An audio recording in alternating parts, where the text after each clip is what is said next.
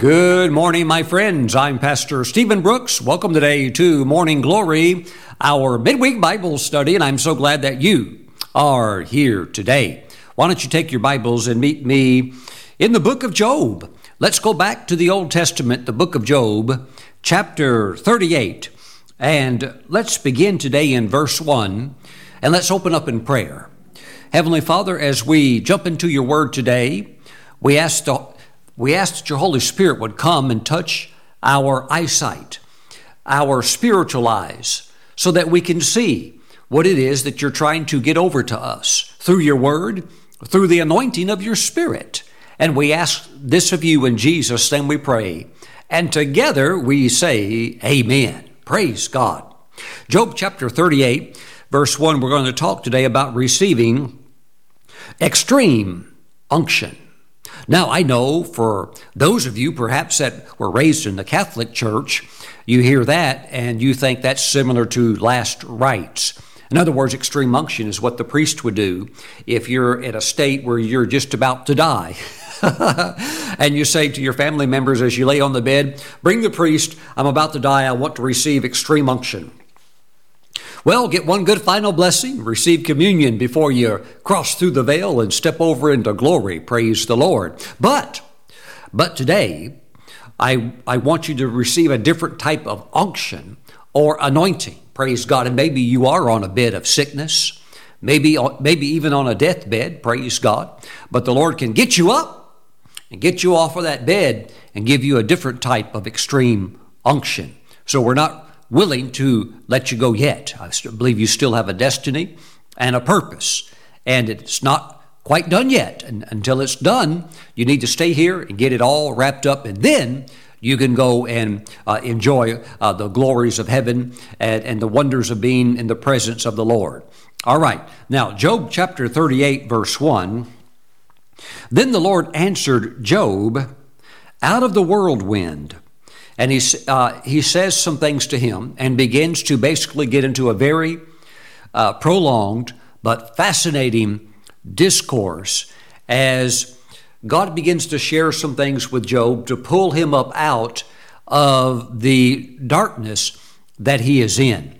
Now, while this is a literal whirlwind that the Lord is speaking out of, there's also a prophetic play on words here in the Hebrew. And while we know that God is speaking out of this cloud, this turning, fiery cloud, where God's brilliance, in a sense, is concealed, but it gives God the ability to approach Job and talk to him. But in the Hebrew, the word whirlwind is the word segnera. And so when you understand the meaning, you see that there's like a double punch meaning here. There's the literal of God speaking out of the cloud, out of the whirlwind, but it conveys the meaning of this. Then the Lord answered Job out of the whirlwind of grief. And so that word whirlwind contains the meaning itself of grief. That's baked into that word. In other words, in the midst of Job's sorrows, it's like God is saying to him, out of this whirlwind of grief, I want to give you some things to think about. And I want to talk to you to pull you up and show you the bigger picture. So God understands what his man Job has been going through. And so he sees the grief. And out of the grief of what he's going through and out of the whirlwind itself, God is now going to begin to talk to Job. Now, that's the context. And let's now go over to, let's look at a couple of things along the journey. Still in Job chapter 38, God gets into a discourse about many of the different animals that he created. Verse 39, can you hunt the prey for the lion or satisfy the appetite of the young lions? So now we're talking about the highest apex creature in the animal kingdom, that would be the lion. But now in chapter 39, verse 1, we see the mention of the wild mountain goats. Verse 5, we see the wild donkey. Verse 9, we have the wild ox. And verse 13, God begins to talk about the ostrich, with the emphasis being that this is a bird that really doesn't have wisdom. And can you actually believe that there was like a fanaticism? It was about 100 years ago, a little bit more than 100 years ago, where people were peddling ostrich feathers for sale. And they would sell it to mainly people that had never traveled very much. And they would say that these are real ostrich feathers and they're ultra rare. And of course, the reality was they were everywhere. If you went to where the ostriches were at, there were feathers all over the place. But they were selling them and people were paying premium prices for something that was like as common as grass, just about. And so, of course, when the reality of the truth was unveiled that, hey, these things aren't worth a penny, the market crashed. So while the ostrich is pictured as this bird that has no wisdom, sometimes it seems that people can be suckered pretty well too. And we all want to walk in the wisdom of God so that we're not the ones buying ostrich feathers. Praise God.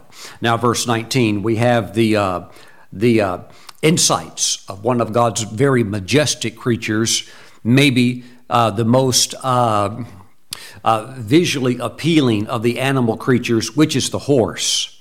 But verse 26, let's get into the bird kingdom for a little bit, okay? Now, verse 26. Now, this is still God talking to Job out of the whirlwind, dealing with Job's grief, pulling him up out of that situation so that he can get a big picture of how everything is working under God's control.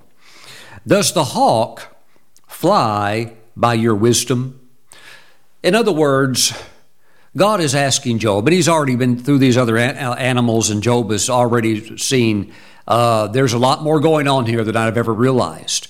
So the hawk, does it fly by its own wisdom? In other words, did the hawk go down to the Verizon store and order a GPS and say, attach it to my back? That way, when I fly around, I know where I'm going. But no, it doesn't do that.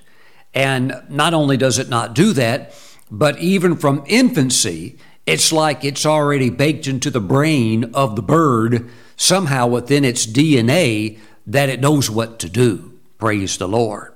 So the hawk is a very, very interesting animal, and God has created it by divine design. Does the hawk fly by your wisdom? Well, Job would have to say, no. Now, of course, if you met an evolutionist, who would, of course, also be an atheist, you can't be an evolutionist without being an atheist.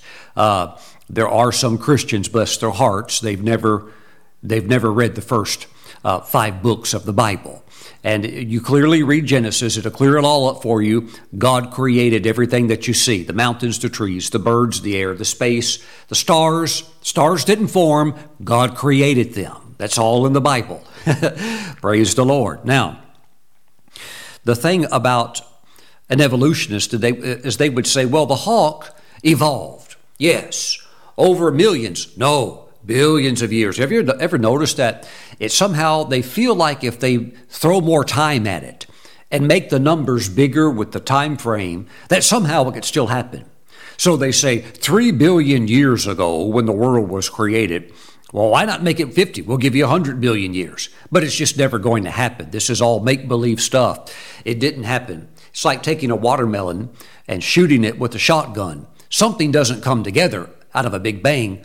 It's pandemonium. It's blown to pieces. It's disorder and chaos. So anyhow, God created the hawk. But, somebody might say, well, it evolved.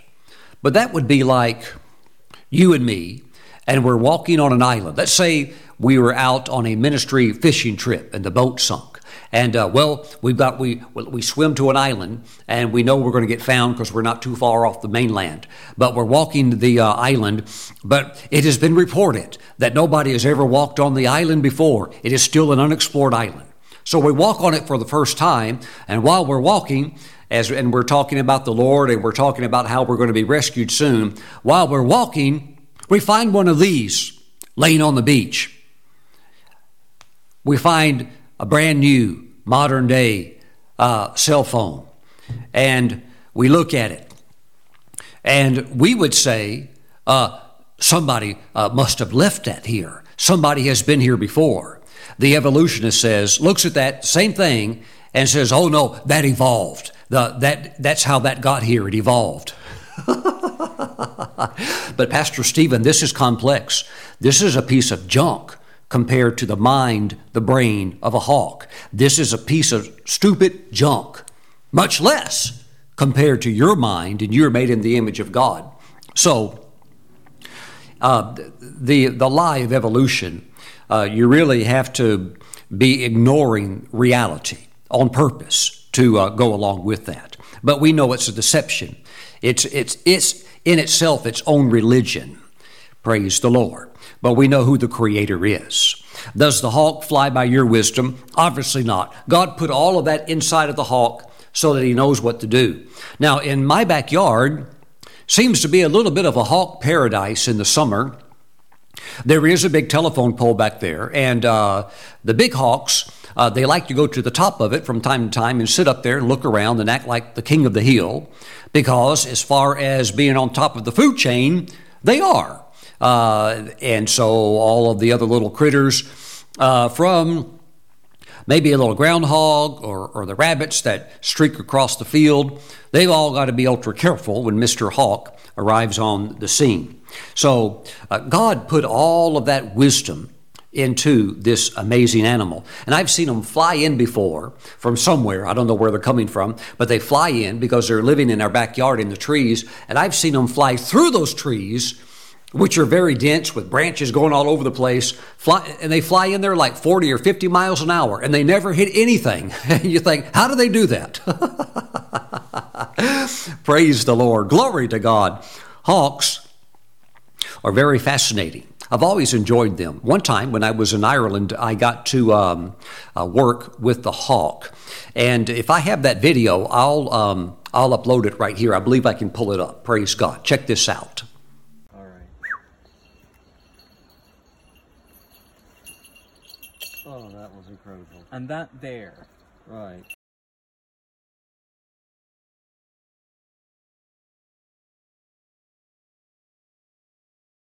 Amen. That was a lot of fun. So I like hawks. They're very, very beautiful creatures. Does the hawk fly by your wisdom and spread its wings toward the south? Now think about that just for a moment. The hawk spreading its wings toward the south. Why would it do that? Well, it does that because it is a migratory animal. You know, my wife and I were on top of a local mountain, and I think we put it up on one of the YouTube shorts just the other day. But that mountain is a migratory flight path for the eagles and the hawks that are moving north and south through North Carolina. They go right over that ridge, praise God. Here's some interesting facts about hawks that maybe you didn't know. Hawks are very strong and powerful birds. Their feet are equipped with sharp, curved talons for capturing prey, and their strong beaks are hooked for biting and tearing flesh. Swift flyers. In other words, they fly very quickly. They're very swift. Some hawks can attain speeds of over 150 miles per hour when diving. That's faster than your car, probably, going all out. Some species undergo long migrational journeys, traveling thousands of miles each year, which is a testimony to their strength and stamina. The sense of hearing is excellent, and their eyesight is the best in the entire animal world. Now, you could say they have extreme eyesight. Actually, it's better than the eagle. Did you know that? Now, the eagles are the high flyers, but the hawk actually has better eyesight than an eagle. Not only can hawks see greater distances than humans, but their acuity, the ability to see clearly, is 8 times that of ours. I think this is amazing because with the hawk, let me give you an example. If you have a 4K television at home, then with that 4K television, you have very high resolution, 4,000 resolution. But there are televisions that can go up to 8K 8,000 resolution, and they're probably going to be able to go a little bit higher. When you get up to 8K, the clarity or the acuity is so clear that, let's say you have like a sliding glass door. If you had a TV that's 8K and made it in the size of a sliding glass door, people would think that's the door. And you put the TV there, or put that TV in a window and put an image on the TV that people think they're looking through a window, but they don't know they're looking at a TV. You hide the trim, the border. You wouldn't even know. In other words, it looks real world. Okay, so with the hawk, his acuity is 8 times higher than a human. So while we're watching a 4K TV, maybe a few of us might have an 8K TV. If you go over to his house and visit his home, and you go over to see your buddy Mr. Hawk, he's watching a 64K TV. That's just his normal world. Praise the Lord. Glory to God. Now, in the human realm, 2020 is considered perfect vision. And it is possible to get better than perfect. One of our Air Force pilots, Chuck Yeager, very famous test pilot, and he had phenomenal vision. He had 20/10 vision. So he had better than perfect human vision. But a hawk's eye is still way, way beyond that. Praise the Lord. So the hawk is a fascinating animal, and it spreads its wings towards the south to catch that warmth and to pick up on the magnetic circles that are within the earth. And he knows when to leave where he's at and to begin to head south so that he can stay warm during the winter. Woo, praise God. Amen. Now, verse 26. Now, watch this. We're going somewhere today, and God is going to, by the Holy Spirit, administer to you today extreme unction. Woo, praise God. Amen. Amen. Hallelujah. Now watch where we're going today. We're working here with Mr. Hawk, now Mr. Eagle. Verse 27. Does the eagle mount up at your command and make its nest on high? On the rock it dwells and resides, on the crag of the rock and the stronghold. From there it spies out the prey. Its eyes observe from afar. An eagle can see a little mouse from like a mile away. He could see a mouse walking around on like a prairie field or something like that, and down he goes for his lunch. Amazing eyesight. Now, right here in Job chapter 39, verse 27, 28, as it's talking about the eagle, the rabbis, they say this has a double meaning. Of course, this is referring to the eagle that flies, and which is a very beautiful creature. But also, the rabbis say this is a reference to God Almighty Himself, in the sense that we see, that's referred to prophetically. We see in Scripture scriptures like God, He bore them on eagle's wings, talking about His people. So often God can be personified as an eagle. Now you understand that God's not a bird, but He can be pictured as an eagle in the sense because of its majesty, its power, and its great flying ability. And so they say that this is referring to God dwelling in the midst of the cherubim on the Ark of the Covenant. And they use the reference, on the rock it dwells and resides. Now that would be on Mount Moriah, on the crag of the rock and the stronghold. So there on that rock where the Ark of the Covenant sat, on Mount Moriah, there's a rock outcropping that is now under the shrine that the Muslims have there now. But there on that rock outcropping, there is a flat carved insert area that is the exact spot where the Ark of the Covenant once sat. The proportions are exactly the same of the biblical size of the Ark of the Covenant, and that's where it used to sit. Side note, there has been some teaching recently, over the last 10 years, that the temple that Solomon built, the temple that Zerubbabel rebuilt, the temple that Herod built and expanded, which was the temple that Jesus went into, there has been teaching over the last 10 years that the temple was not actually on Mount Moriah or the Temple Mount, but it was over there by the city of David. My friends, that is absolute baloney. That is such a total fish story, fish tale, you know. What I mean by that, it's like, you know, fishermen exaggerate. Trust me, that is completely unfounded garbage, and it's actually anti-Semitic. So the evidence is overwhelming that the temple was on the Temple Mount and on Mount Moriah. It's overwhelming. And if you ever go up even on the Temple Mount, the evidence is overwhelming. You'd have to be almost like purposely misleading people to create a fabricated story like that. The only reason you might do it is to sell a bunch of books, but the books would be total hogwash.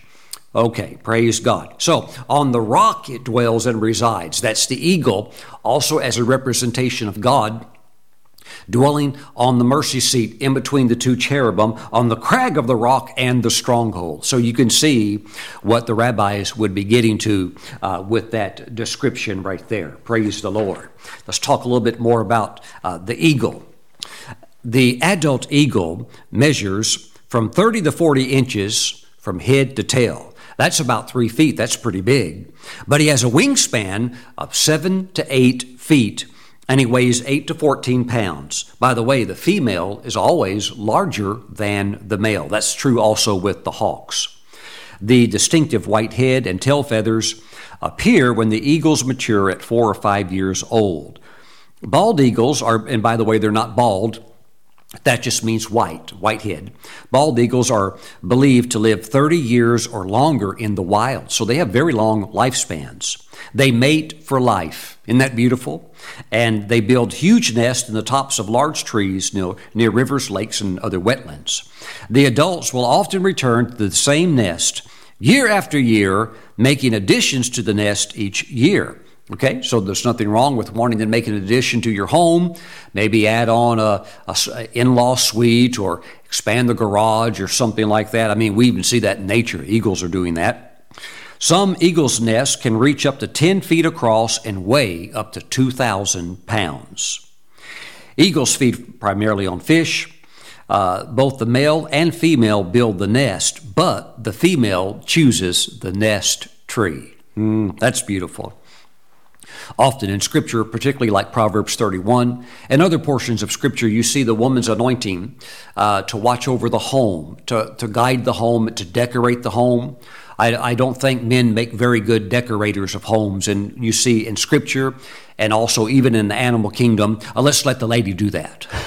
She somehow has the touch, the niche, the ability to do that. Praise the Lord. And you know, something else very interesting about the eagle is that their grip strength has a PSI per square inch of 400 pounds. So an eagle could literally, with those talons and that tremendous grip strength, they could grab your arm and break it. They could squeeze it until your bones broke if they wanted to. They are that strong with their grip. So we see the beautiful hawk and we see the eagle. By the way, hawks and eagles, it's both against the law, not only in all of the states, but state laws, but also federal.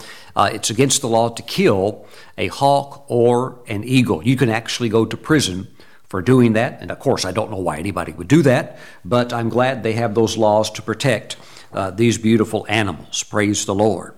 Now, the Lord is talking to Job out of the grief, out of the whirlwind. Job's grief is beginning to come off of him.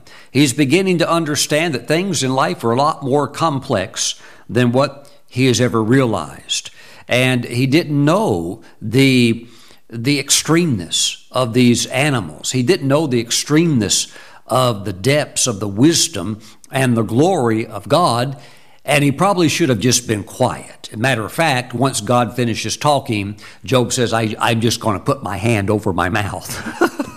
It's already messed up too much already. But, you know, God was speaking to Job primarily based on his corner of the world, what he understood, what he had knowledge of. And, of course, Google did not exist at that time. But I would like to go a little bit further with the extreme area, and along with the hawk and with the eagle. I'd like to stick one more in there, and God keeps talking to Job and even ships over to the dinosaur area and things along that line. But I want to talk about another bird just for a moment, because God wants you to have an extreme unction. The hawk has an extreme eyesight. He's very normal in some other areas. He flies like other birds. He eats food just like other birds do. But when it comes to eyesight, he's the king of the hill. Now, the eagle, he's also very normal. He has talons. He flies like other birds do, but he's got a uniqueness. He has a quality of majesty that no other bird has. He has something magnificent about him, of beauty and power, grace and strength. So he has an extremeness in him. And the eagle would be a little bit like Superman. He's kind of like got all of these characters of greatness combined in him. But he still has some that would be even extreme beyond others, the ability to see ultraviolet, all kinds of other things that are almost like superhuman power. Praise the Lord. But let's go even further. Can we do that? There was a little bird. Let me put him up on the screen now. Little tiny fella, only weighs about 3 ounces. And this, my friends, is the beautiful Arctic tern. And I like those. I like the beautiful wings and the way he looks. And he's a very beautiful little creature and very normal in many ways. He just looks like a sweet little bird. What's so different about him? Pastor Stephen, I've got little birds in my backyard. I see them every day. What's so different about this guy?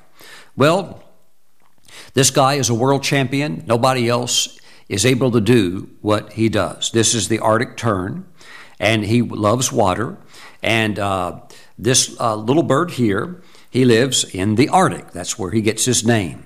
Now, during the unbearably cold, dark Arctic winter, the Arctic tern, he flies south. So he's going to go from the North Pole all the way down to the south. He's going to go from the Arctic down to the Antarctic. And what he's doing is he's following the summer season all the way to the Antarctic Circle on the other side of the earth. Praise the Lord. Now, here's what's amazing. Arctic terns, they do not fly in a straight line. But if they were to fly in a straight line from where they start to where they end, if it was a straight line, it would be 18,641 miles. But they don't ever fly in a straight line. Why? Well, maybe there's a storm, and because they're flying primarily over water, they'll go hundreds of miles out of the way, and they don't mind doing it just to avoid the storm. Or maybe there's a place they stopped at before. Maybe it's even in Australia or some distant spot that once they stop that, they'll go back there again. So often, they usually, on this one-way trip, they usually fly somewhere around 25,000 miles. And you know what's wild? They do it out and back every year. Is that not wild? So what is that? That's 50,000 miles that they're flying down and then back. Praise the Lord. What is that? That's extreme. This makes the Arctic tern's migration one of the longest of any animal on the earth. Praise the Lord. Now listen to something fascinating. And God's going to minister to you extreme unction today. Like a lot of other birds, the Arctic tern eats fish. They catch fish by gliding over the ocean, and then they plunge their feet or beaks into the water to skim fish near the surface. Okay, that's all nice. Arctic terns have beaks that are almost the same shade of a red tomato, and also the same color of their webbed feet. They have gray and white bodies and a head of jet black feathers, which looks almost like a baseball cap. Isn't that cute? Arctic terns mate for life. Praise the Lord. And they also, like the eagle, can live to be more than 30 years old. And of course, this is a very long lifespan for such a small bird that has such an extreme lifestyle. My friends, in your journey of life, you will find many things that you like. You will find many things that you will maybe want to venture into. Maybe you want to play the piano. Maybe you want to learn some type of new software. Maybe you want to learn a foreign language. Maybe you want to join the circus and ride a motorcycle through the hoop upside down over and over. I don't know. Maybe you want to wrestle a grizzly bear in a sideshow. I don't know. But you will find that you have millions and millions of things that you could try out, step into, or do, or something like that. But what will happen is that as you journey through life and as you walk with the Lord, you will realize that in many ways of your life, there's great normalcy. Okay? You put your shoes and your socks on just like everybody else does. You eat food just like everybody else does. But as you walk with the Lord, you'll realize that while there are all of these options out there of things that you could do, try out, you eventually begin to target in on your gifting and your niche. And as you do, you can begin to dial in on what I would not only identify as your uniqueness, but something that God baked into you, put into you, that you now start gravitating towards. Because just like the hawk, God asked Job, did you give the hawk its wisdom? How does it know how to fly? How does it not bang into things? How does it know how to do all of this? How does it know to put out its wing and fly south so that it doesn't stick around and get frozen during the winter? How does it know all of this? Especially when it's never done it before. But yet it just responds and it knows what to do. I'm saying that God, just like the hawk, just like the eagle, and just like this Arctic tern that just starts this journey because it knows what to do, God has put something inside of you where you know what to do. Look, now watch. If you'll follow it and really give God your attention in that area, it can develop into an extremeness. Are you ready for this? Where other people stand back, they see your life, they see what you do for the glory of God, regardless of whatever career field you're in, and they see what you're doing and God's touch upon your life, and they look at you and they actually are like amazed. They wonder. They're like in awe. Like, how did you do that? How did you paint that? How did you compose that? How did you develop that? How did you come up with that business idea? What a concept! How did you? And there's something about an extreme unction where you're still a normal person, okay? You still have to sleep. You still need to brush your teeth. You still do it, but there is one area where there's great unction. I would even say extreme unction. And if you will walk close with the Lord, you'll begin to find it. Why? Because He already put it in you. And trust me, if He put it in a little bird that weighs 3 ounces, He put something in you too. Pastor Stephen, I'm just normal. I'm happy to be normal. Well, I like being normal too. I could eat anything I want, but I like a good pizza. Praise the Lord. Amen. I'm normal. I don't always wear a suit or dress clothes. I do have some blue jeans I also own too. I wear those sometimes as well. But regardless of how normal you can be, and we thank God for that, okay? Because nobody likes an arrogant, prideful person. Nobody wants to be around people like that. They're no fun. Okay. But you want to be normal. But the balance actually is to be normal and to have that extreme area as well in your life. And with that extremeness also, you need to also make sure you have that normalcy. But there's a lot of believers, they have all normalcy. And there's no extreme unless maybe they look back in their old days when they used to be a sinner and maybe there was extreme drinking. Maybe there was extreme partying. Maybe there was extreme cursing, right? But now you become a Christian and suddenly now everything's normal. There's no extreme anywhere. But trust me, it's in there in you somewhere. Somewhere it's in you. And as you begin to walk close with God, it'll begin to come up. And if it's something that's simple but is extreme, like the bird of he's in flight all the time. This Arctic tern is basically living his life on the wings of the air. Regardless of what it is, the other birds look back and say, wow, how do you do that?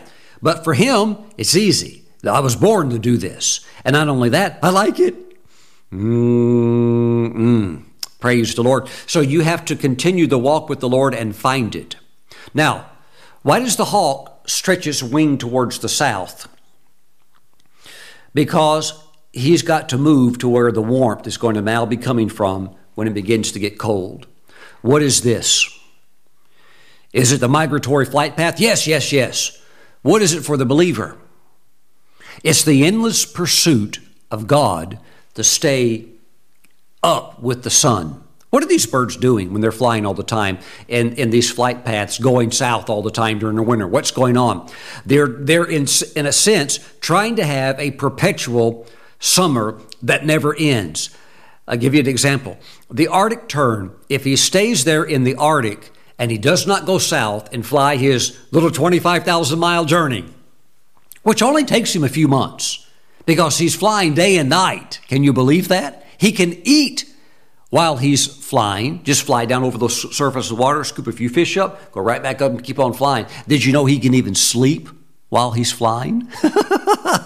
He just glides and he's so light. The wind carries him. He just puts his wings, keeps his wings out. He doesn't even have to flap and he goes to sleep. Sleeps on the fly. Woo, praise the Lord. But here's the catch.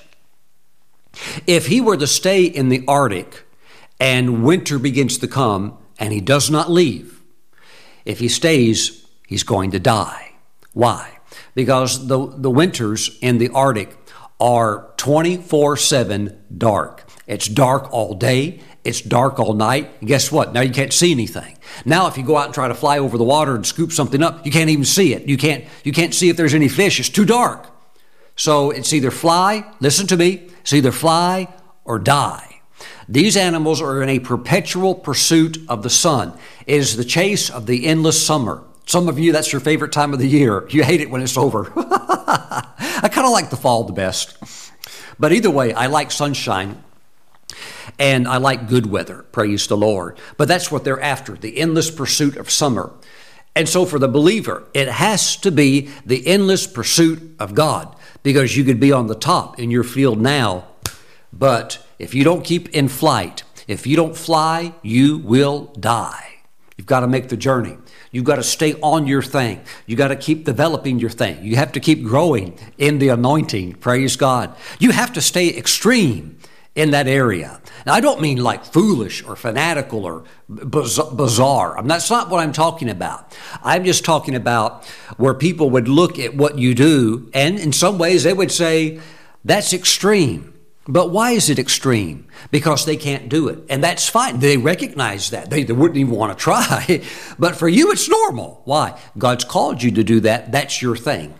That's your thing. So if it's this little bird and you fly 25,000 miles, you're having the time of your life. And you get down there, stay there for a little while, and then you do it all over again, fly all the way back. You spend almost all of your life in the air. Praise the Lord. Extreme. Amen. I was talking with a friend of mine, and I asked him about his phone number. His last four digits were 1948, 1948.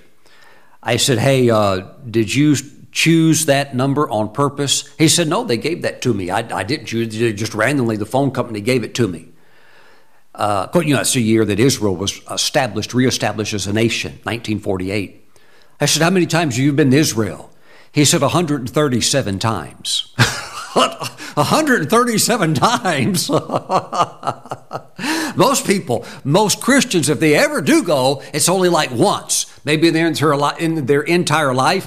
And for many, they save and save to make that one trip. See, my grandmother and grandfather, they made it. One time, they made it to Israel, and I believe they sowed a seed of destiny. And now I'm not only going, I'm leading tours, but they made it. But for them, it was a one and done. It was the ultimate. But I'm like, you've been 137 times? Yeah, and I'm still going. And he is going back and forth, back and forth. That's extreme. Yes, but for him, it's normal. And there's a purpose in it. He's not just trying to accrue air miles. It's a purpose. Praise God. Amen. Well, see, many would look at that and say extreme. But I'm telling you, there is somewhere in you, God's already put it in you. I don't know if you've discovered it or not, but there's an extreme in you somewhere. And God wants it to come out. You need to have the dream for the extreme. Woo, praise God. Yes, be normal. Eat your ice cream. Enjoy your life. Praise God. But let that extreme come forth. Praise the Lord. Lift your hands. The Holy Spirit wants to administer. He wants to administer extreme unction to you right now. Is he going to turn me into a bird that flies? No. That's the bird, the Arctic tern. Okay, let him do his thing. Remember, there's millions of things you can do. Your thing is unique. You've got to do your thing. Your extreme thing is the thing that God has put into you to do. Don't try to copy somebody else. Don't try to act like an eagle and you jump off a cliff. And then we read a sad story about you in the newspaper. He thought he was an eagle and he jumped. He had studied and read many eagle books, but for some reason when he jumped, he didn't fly. He crashed. My friends, find your thing. Find your thing. Get ready to receive extreme unction. Lift your hands.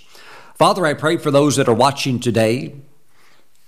We thank you that you, O God, are the almighty, all-wise God. You created everything. You created Adam and Eve. You created man. You created this planet. You created the stars and the moon. God, you're an awesome God. And within your animal kingdom, we see your wisdom of how there is an instinctive nature of knowing what to do. And every different species has its uniqueness. And then even within species, there are diversities of uniqueness. I pray for that person watching right now that wants to discover their extreme unction and step into it. Father, I pray that anointing come upon them now to know it, to manifest it, to walk in it. Let them walk in the extreme unction.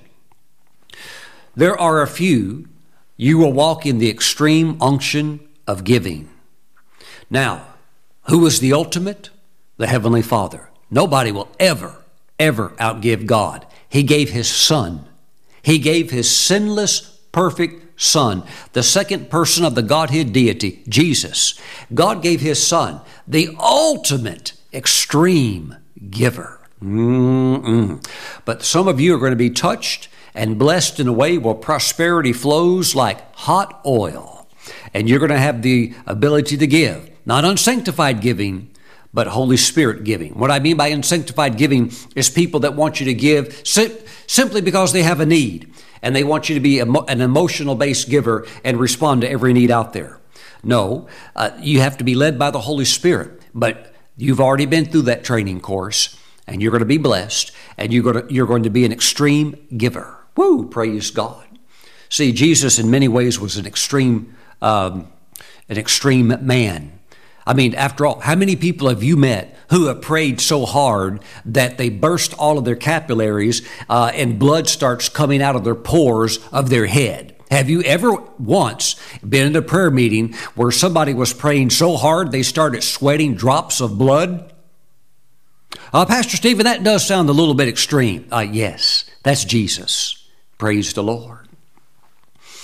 Normal? Yes, in many ways, because he was just as much man as he just as much is God. A mystery. We're never going to get it figured out. It's fun to think about it, but it is a divine mystery. We'll never fathom it fully or even come close to it. Praise God. But many things about Jesus were extreme. Prayed all night. Fasted 40 days.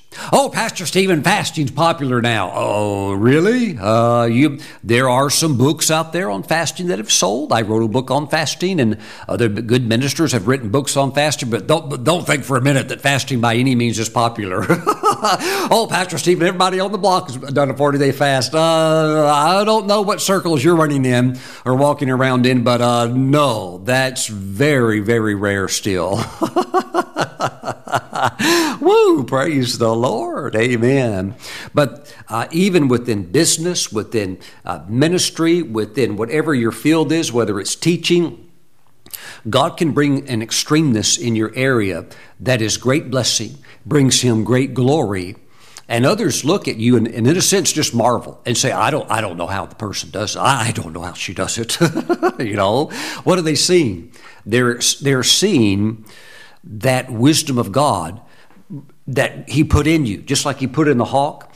They're seeing that in you come out, and it's quite amazing. It brings glory to the Lord. Now you have received extreme unction, okay? Not to die, but to get up off of that bed of lethargy, to get up off the bed of complacency, to get up off the bed of solely settling for normalcy and developing this area of your life that I'm telling you is in there. It's in you. Praise the Lord. And trust me, it's going to come out. Praise the Lord. Amen. Praise God. Now, if you're watching and you don't know Jesus, ask him into your heart right now. He'll give you, are you ready for something ultimately extreme? He'll give you eternal life. His life will come into your spirit. Your spirit will go from death to life solely by praying this prayer in faith. Pray it right now. Say, Lord Jesus, I believe you're God's Son. I believe you paid the penalty on the cross for my sins. Thank you for dying for me. Jesus, I surrender my life to you right now. Come into my heart. Wash all of my sins away. Write my name in your book of life. And step into my life today and lead me and guide me and in everything that I do. Thank you for saving me, Jesus. Thank you for extreme salvation. Thank you, Jesus. Thank you, Jesus. In your name, amen. Praise God. What a Savior. What a Savior. Woo! Praise the Lord. Nobody else like him. He's extreme. Nobody else like him. Praise the Lord. Now, let's take Holy Communion. Grab some grape juice. Grab a cracker. Praise the Lord. Let's pray. Father, we bless the bread and the juice. We set it apart through this prayer as being holy. We thank you that this is now the body and the blood of Jesus. Father, as we receive the Lord's body, we thank you for the developing of the holy extreme, the extreme unction, the extreme anointing. Thank you, not in everything, but in the specialized area. Thank you, Father God. Thank you, Father God. Thank you for gifts and talents flourishing. Thank you, Father. Thank you in Jesus' name. Amen. As you receive the Lord's body, some of you are going to do some very, very extreme things. Amen. Get ready. Let's receive together.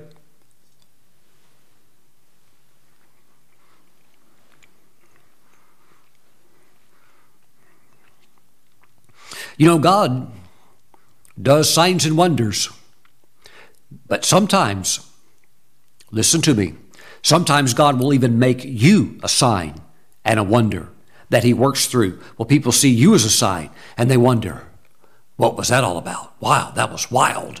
That's God using you as a sign and wonder. Extreme unction. Father, thank you for the blood of Jesus, its beautiful cleansing power. We thank you for a consciousness of purity and cleanness through the blood of Christ. We thank you for a right standing with you through the shed blood of Jesus. Thank you, Father God, for all of your gifts and graces. We give you all the praise because you're the one that put them in there, and we return all the glory to you. In Jesus' name, let's say amen. Let's receive. Woo! Woo, hallelujah. Amen. My friends, before we close, don't forget, Feast of Tabernacles, October 1st, 2023. I think on the last program I said 2024. Well, it's 2023, okay? October 1st, 2023. Please prepare your best offering. Sow your best seed for the Feast of Tabernacles. Your offering will go towards the remaining balance on our 14.5 acres field of dreams where we're going to build a television studio, okay? Please sow your best seed. Let the Holy Spirit lead you concerning what you should do and do something special. It's the It's the fall feast. Hallelujah. It's the big one, okay? October 1st. Please get it in either on that date or anytime before. And we're still a few weeks out, okay? But October the 1st, 2023. Praise God. Thank you for sowing your best seed. Thank you for joining me today. Father, bless your people. We thank you that the extreme unction is now flowing. They're going to function in extreme unction. In Jesus' name, amen. Praise God. See you back real soon. Bye-bye.